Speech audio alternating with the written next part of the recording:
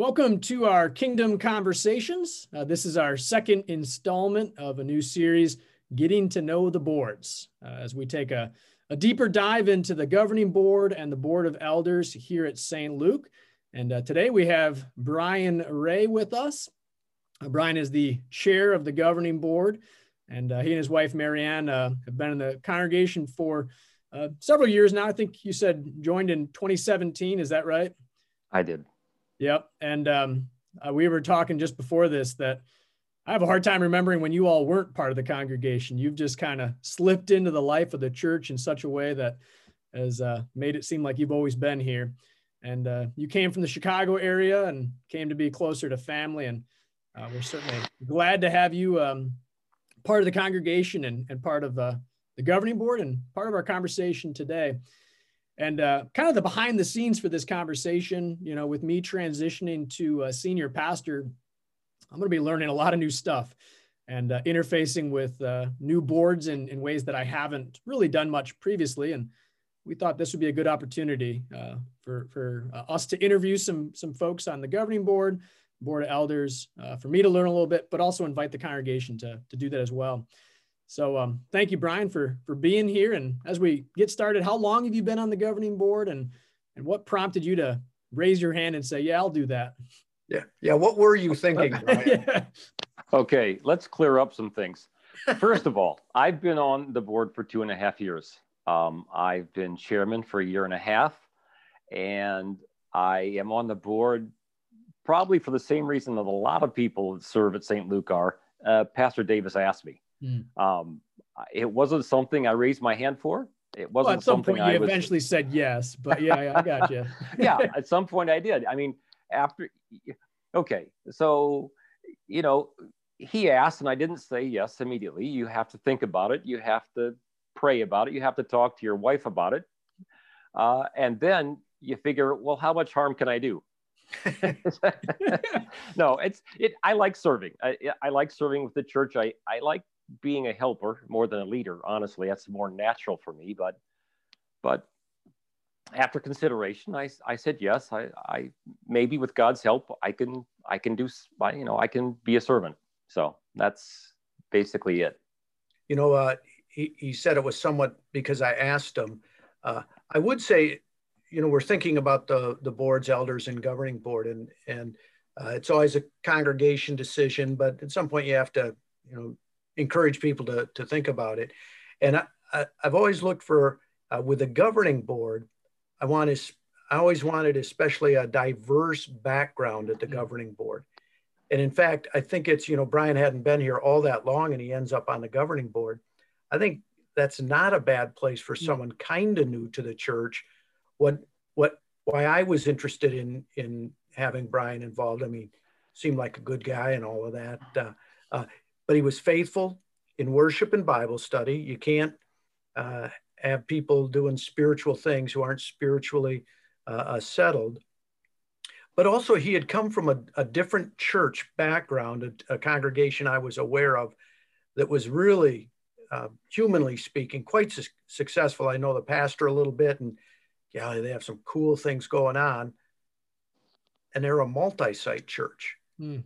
And even if Brian wasn't super involved in the leadership there, I'm not sure I knew about that. I just thought his background, his experience there somehow would make its way into what we're doing. So I always liked a diversity on the board of backgrounds and connections into the community and other things. So his background in that church was particularly interesting to me.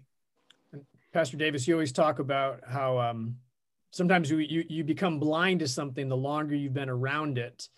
And I think that's where having someone with a relatively new, you know, view of things in a congregation or community might ask questions to say, hey, why do you do this? Or what about that? Or have you considered this? And I recall early on, Brian asking some of those questions, and they're generative questions for someone to say, hey, tell me more about this. And then you say, oh yeah, I guess we've never really lifted up the hood and thought about that. So yeah, you and I have talked about egos in check, and that's one of the things you have to have, because you have a newer guy come on and he says, why in the world are you doing that? And Brian never said anything like that, but but you need that kind of a spirit to say, wait, why are you guys doing this? And have you thought about it? But that little check on the ego then. So to have someone come on helps us learn. But how about you, Brian? What have you learned through serving on the board? Well, I certainly knew nothing about policy-based governance before I was on the board. In fact, I remember thinking like church councils and church boards don't always have a great reputation or connotation with them, right? You hear about long meetings or arguments or whatever, but one cool thing is policy-based governance takes away a lot of that. And we'll probably talk more about this, the policy-based stuff, but the Carver model is something that I think is particularly well suited to church governance. So obviously I've learned hopefully enough to be conversant, at least in policy-based governance. But one of the cool things also on the governing board, we have something called a big picture item each board meeting. And so the Meridian Township Police Chief visited once and told us what's going on and how they interact with the church. We had the director of the City Rescue Mission come in and talk, and that was very a good talk. And we learned about what they do, and I think maybe as part of that, maybe not. We partner somewhat with them in a couple of our ministries. Another thing that we did this last year, or maybe the year before a little bit, was have something called Focused on Ministry. And this was something that Pastor Davis and I had talked about, and I was kind of ignorant of the way the church functioned in different ways. And I said, well, how does the community kitchen get its food? Or how does the coat bank really work? What's the stuff there? And so he invited the leaders of the different ministries around the church to come and give a, 5-10 minute spiel to the governing board. And I think that was really helpful for me and helpful for the other members. We have at least one new member that's asked the same question recently to me and said, well, how does this stuff work? I'd like to know more. And the board, through serving on the board, that's been really helpful for me to figure out or to learn about what's going on behind the scenes a little bit at St. Luke. So I've also learned that St. Luke is a strong church. They have a lot of smart, talented people that are willing to pitch in and help. And it's been, I want to serve, but it's also been good for me just to see the type of people and the type of church we have through serving on the board. So all good stuff. That's awesome. Now, Brian, you mentioned policy-based governance, the Carver model, and I'm guessing several folks, maybe saying, I have no idea what that is. Pastor Davis, this is a dangerous question because I know you're an expert on these things, but could you give us a real kind of brief summation and just an overview of what exactly those things are, if people have no idea what we mean by that? Yeah. What I describe policy-based governance as that the governing board is there to keep track of the big picture. Pastor Sutton, you often talk about 30,000 foot view. I think that's what the governing board is. It's supposed to be the highest view of what's going on in the community, what's going on in the world, sort of in a general sense. How do we as a congregation, in what direction does the congregation go in this environment, as opposed to what was the old church council kind of model, which was all these boards, and they were all managing boards, and they would come in and manage the week to week, the month to month thing. And what made for long, sometimes painful meetings would be this board had this in mind, that board had that in mind, and they'd spent time in their board meetings, and now at the church council meeting, they spend more time and, well, we better get more information. And it paralyzed ministry, took a lot of time, took a lot of nights in those days, where the governance doesn't do the management. The governing board minds the big picture, looks at the overall idea, and relates to one person, to the senior pastor, to kind of make sure that we're getting done what we want to have done, but not too worried about how it's done. I don't know if Brian has, that's kind of a overall. I don't know if Brian has other observations on that. Yeah, well, I'm not going to go against the guy that teaches governing, but I agree with that. The governing board keeps an eye on the 30,000-foot view. We're also there. I mean, the policies very clearly, if you read them, there are limitation policies. So one of the jobs is to make sure that the limits of the senior pastor are being observed. And that's not like we're police, but it's just a good thing to have. I think it protects the pastor and it protects the congregation. So there's a good but hard line, I think, sometimes. In some churches, I'm sure it's really tough, but in this church, it's not. But anyway, I think there's a good separation there in the policy manual that talks about what the pastor can do, and that's a lot of things, and what they can't do, and that's a fairly small amount of things. And it's just to safeguard both parties, I think. In our conversation with Bonnie, the previous one for this, she was talking about from a book that we read about church governance, kind of equating it to in a football game, the referees off the field, kind of in the press box, making the review of the plays sort of thing.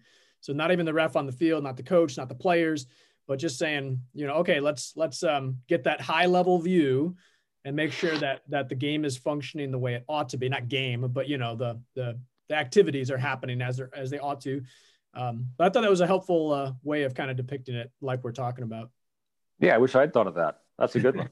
Yeah, me too. Just to be clear, so as Brian was talking about these policies, we have a congregational policy manual, and the upshot of that is, just like Bonnie was saying, here's kind of what's off limits. Here's where we want to end up. Here's what's off limits. And each of these policies help to govern what goes on, govern, not manage. And I think like the old-fashioned governors on U-Hauls, I don't know who remembers that, but if you rented a U-Haul, you could only go so fast because there was a governor on it.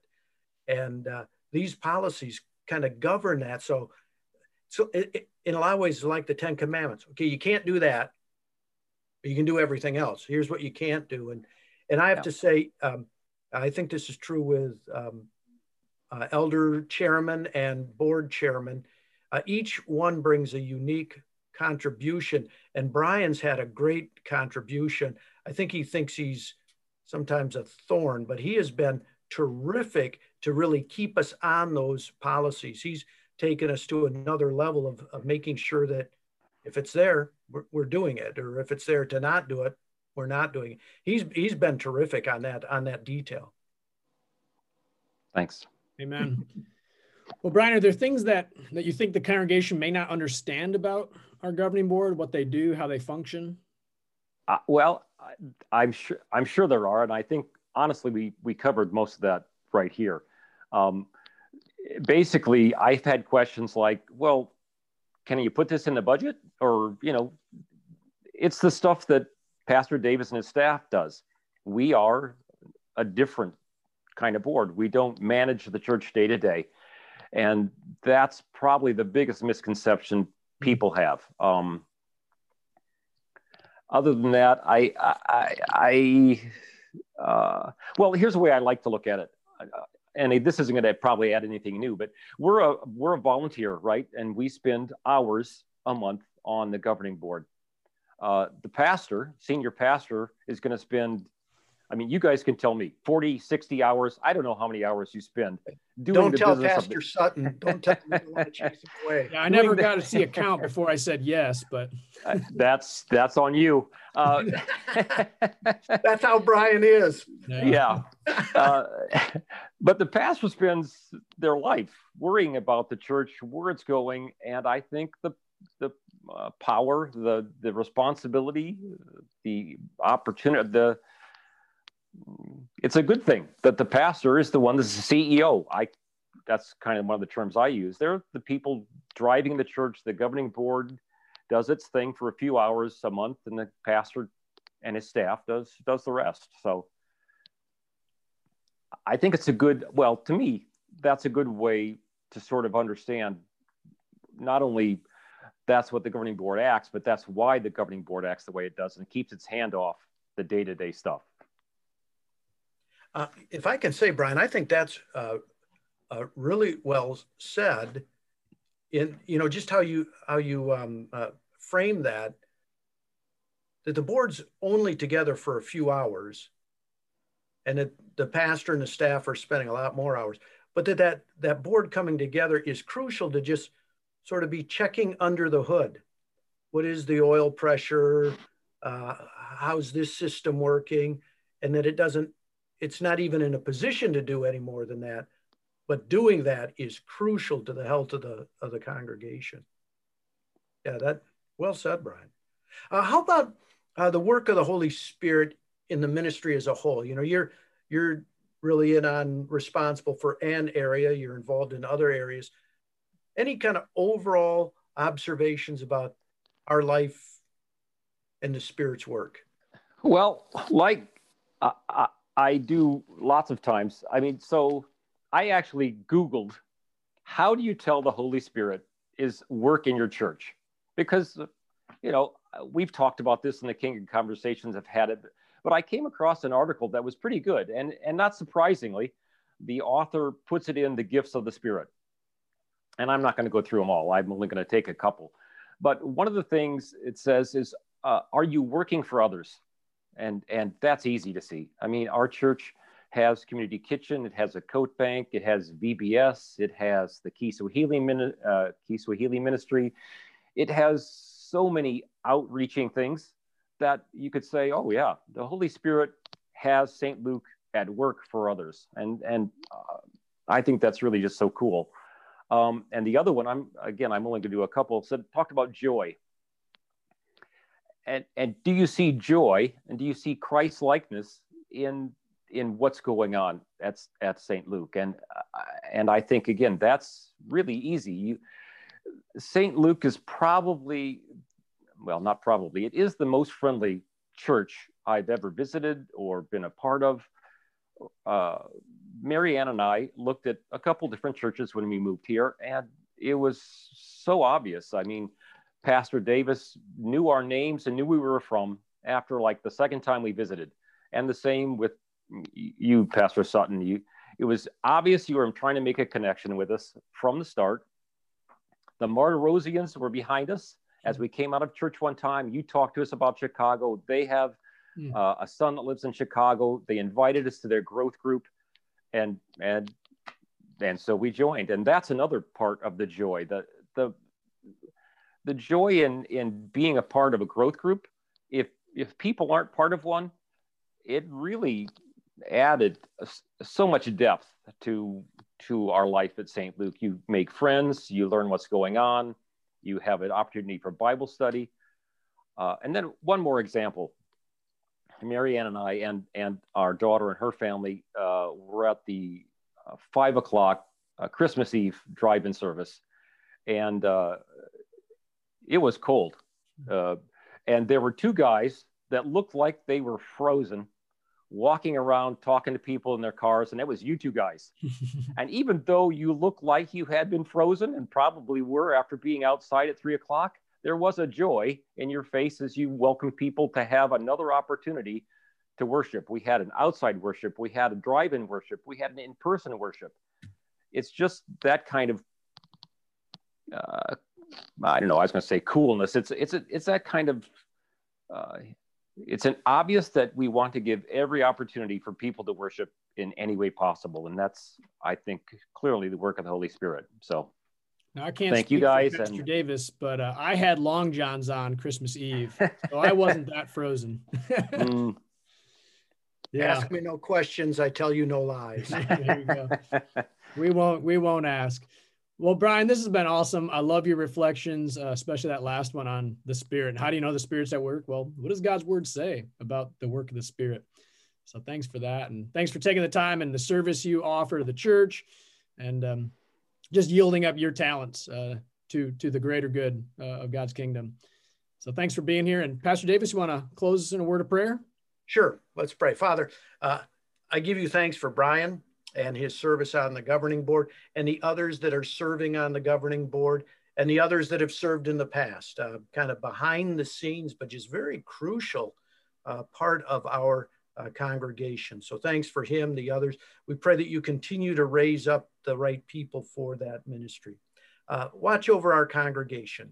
Bless it, that it might be a place where always people continue to grow in knowing the peace and the power of the cross that helps make a difference in the community and the world around us. We pray, Father, in Jesus' name, amen. Amen.